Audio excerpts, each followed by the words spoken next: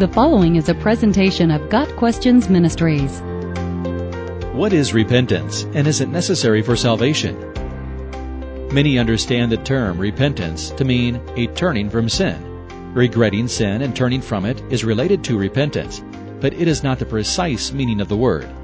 In the Bible, the word repent means to change one's mind. The Bible also tells us that true repentance will result in a change of actions. In summarizing his ministry, Paul declares, "I preached that they should repent and turn to God and demonstrate their repentance by good deeds." Acts 26, verse 20. The full biblical definition of repentance is a change of mind that results in a change of action. What then is the connection between repentance and salvation? The book of Acts especially focuses on repentance in regard to salvation. To repent in relation to salvation is to change your mind regarding sin and Jesus Christ. In Peter's sermon on the day of Pentecost in Acts chapter 2, he concludes with a call for the people to repent. Verse 38. Repent from what? Peter is calling the people who rejected Jesus to change their minds about that sin and to change their minds about Christ himself, recognizing that he is indeed Lord and Christ. Verse 36.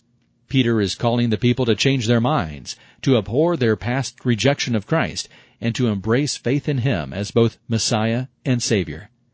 Repentance involves recognizing that you have thought wrongly in the past and determining to think aright in the future. The repentant person has second thoughts about the mindset he formerly embraced.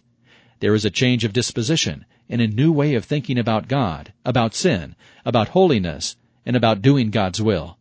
True repentance is prompted by godly sorrow, and it leads to salvation. 2 Corinthians 7, verse 10.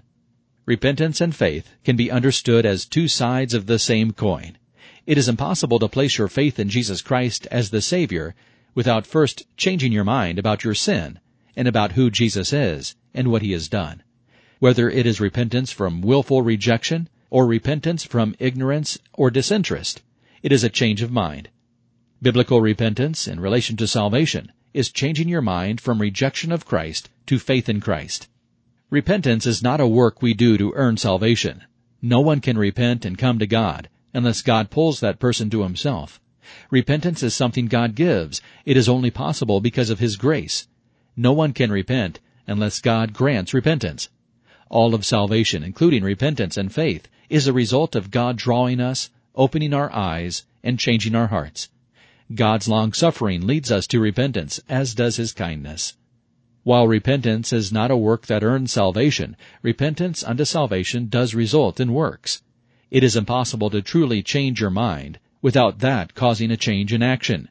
In the Bible, repentance results in a change in behavior. That is why John the Baptist called people to produce fruit in keeping with repentance. Matthew 3, verse 8. A person who has truly repented of his sin and exercised faith in Christ will give evidence of a changed life. To see what repentance looks like in real life, all we need to do is turn to the story of Zacchaeus. Here was a man who cheated and stole and lived lavishly on his ill-gotten gains until he met Jesus. At that point he had a radical change of mind. "Look, Lord," said Zacchaeus, "here and now I give half of my possessions to the poor, and if I have cheated anybody out of anything, I will pay back 4 times the amount." Luke 19, verse 8. Jesus happily proclaimed that salvation had come to Zacchaeus' house, and that even the tax collector was now a son of Abraham, verse 9, a reference to Zacchaeus' faith. The cheat became a philanthropist. The thief made restitution. That's repentance, coupled with faith in Christ. Repentance, properly defined, is necessary for salvation. Biblical repentance is changing your mind about your sin. No longer is sin something to toy with. It is something to be forsaken as we flee from the coming wrath. Matthew 3, verse 7. It is also changing your mind about Jesus Christ. No longer is he to be mocked, discounted, or ignored. He is the Savior to be clung to. He is the Lord to be worshipped and adored.